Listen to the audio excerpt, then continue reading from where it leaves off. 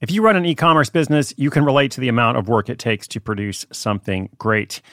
And of course, you want to optimize your workflow and reduce costs. That's why I want to say a big thank you to our partner, ShipStation, and perhaps introduce you to them as well. If you are not familiar with ShipStation, they've been supporting Side Hustle School for years. They have helped so many of our listeners make things much easier, automate their shipping tasks, help them scale their business, and also, this is not a small thing, save thousands on shipping with industry-leading carrier discounts. ShipStation is the innovative tool that helps turn your shipping challenges into opportunities for growth. Go to ShipStation.com and use code HUSTLE to sign up for your free 60-day trial. 60 days free. ShipStation.com, code HUSTLE. At Evernorth Health Services, we believe costs shouldn't get in the way of life-changing care. And we're doing everything in our power to make it possible. Behavioral health solutions that also keep your projections at their best? It's possible. Pharmacy benefits that benefit your bottom line? It's possible. Complex specialty care that cares about your ROI. It's possible. Because we're already doing it. All while saving businesses billions. That's Wonder made possible. Learn more at evernorth.com/wonder.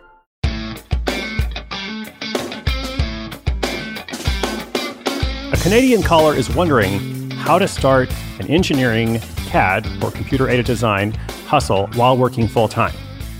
You'll hear his question in detail, but just a quick reminder, these kinds of questions can be helpful to you even if you don't relate to the specific situation. In fact, that's the whole reason we introduced them in 2020 or started featuring them more, because I kept hearing from listeners who enjoyed hearing about other people's situations, but then hopefully they can also take something for themselves. So, in this case, this guy's question is about a specific kind of business, which I will talk about a little bit. I do have an idea for him, but more important is the general principle behind it.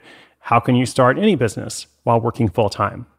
There are a lot of considerations and characteristics that are pretty similar. Like, a lot of people have the same kinds of questions, the same kinds of struggles, or it's not always a struggle. It's just like, how do I figure this out? What do I need to know about? What do I need to do? What is a pitfall I should be aware of? Or what is an opportunity I should look out for? So I always try to consider both the specific question, like whatever it is we're talking about on any given day, as well as how it might help other people doing something different. So that's my goal anyway. Let's see if I can succeed in this one. You will be the judge. The question is how to start this specific engineering side hustle while working full-time. That question's coming up in just 30 seconds. This episode is brought to you by La Quinta by Wyndham.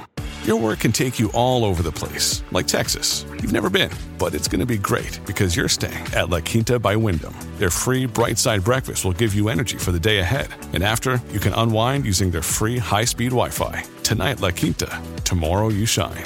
Book your stay today at LQ.com.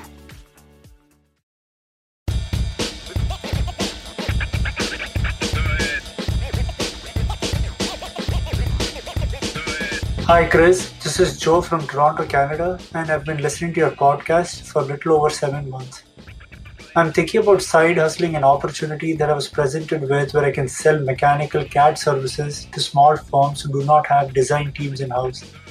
In summary, companies contract out a lot of engineering design work that is either repetitive or do not have the resources to perform the task. This is a similar model with the technical work that is going to be done overseas, and I would be a sales extension of that firm. My question is it really possible for this opportunity to be a side hustle? Because I do like my full-time job and there's no pay for no say. Also, where are some possible avenues where I could find leads of such firms that I can help with their work? And how can I make this operational while only being available before 9 a.m. and after 5 p.m. and on weekends? Thanks, and I really appreciate for the knowledge and inspiration you give in your podcast, which surely impacts people's lives just like how it did mine. Thanks again for the wonderful work and best wishes for the holidays. Joe, thank you so much for the kind message, and it's exciting to hear about your idea. So you had several questions here. I want to focus on two of them. One specifically related to the idea of starting those mechanical CAD services, and then two, the part about the how do I do this with my full-time job. So first, I think the question you have to answer here is there a gap, or might there be a gap, between what these companies prefer to do in-house and what they prefer to outsource overseas? So when you think about these firms, in other words, for whatever reason, they have determined that there are some things it's better for them to do themselves in Canada or the US or wherever they are with their own engineers, or if they do have a design team. I know you mentioned they don't all have a design team, but their own employees, however it works. And similarly, they've determined that there are other things it's better to outsource overseas. So you have these two groups of tasks or responsibilities. The interesting question, I think, is there anything that might fall in the middle? Perhaps something that they would like to outsource. Like in their ideal world, they're like, we would like to have somebody else do this, but they have some fear of doing that for whatever reason that could be. Maybe they are concerned about quality.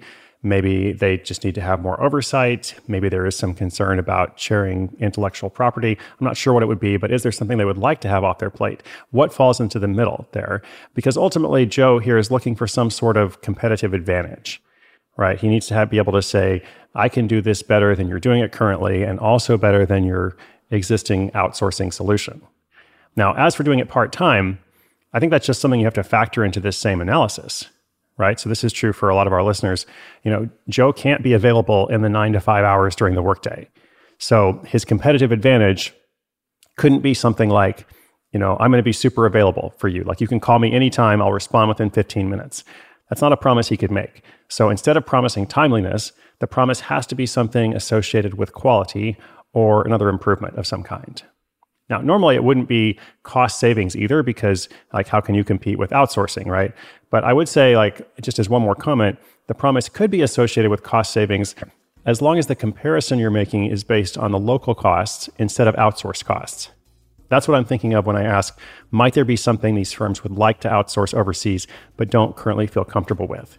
So in this case, the promise is, maybe I can save you money, based on what you're paying now in terms of your engineering hours and all that kind of stuff. It's not going to be as cheap as overseas outsourcing, but you already know that you can't do that. So I've come up with a better solution for you. So that's just my final note. Maybe cost saving has nothing to do with it at all. But regardless, I think the question is that competitive advantage. What can I do that might fall in between what they're currently doing and what they are currently outsourcing? All right, that's my 2 cents. Thank you, Joe, for the question. Thank you, listeners. I hope that's helpful to you in some way as well. I think you always have to be thinking about what is your competitive advantage. And if you have a question of your own, well, I would love to help, or at least take a shot at it.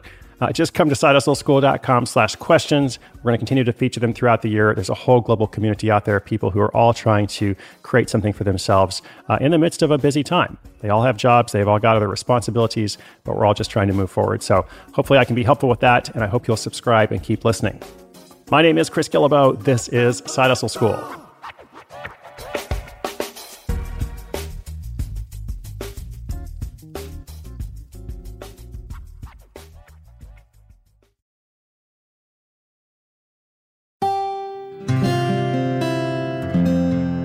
From the Onward Project.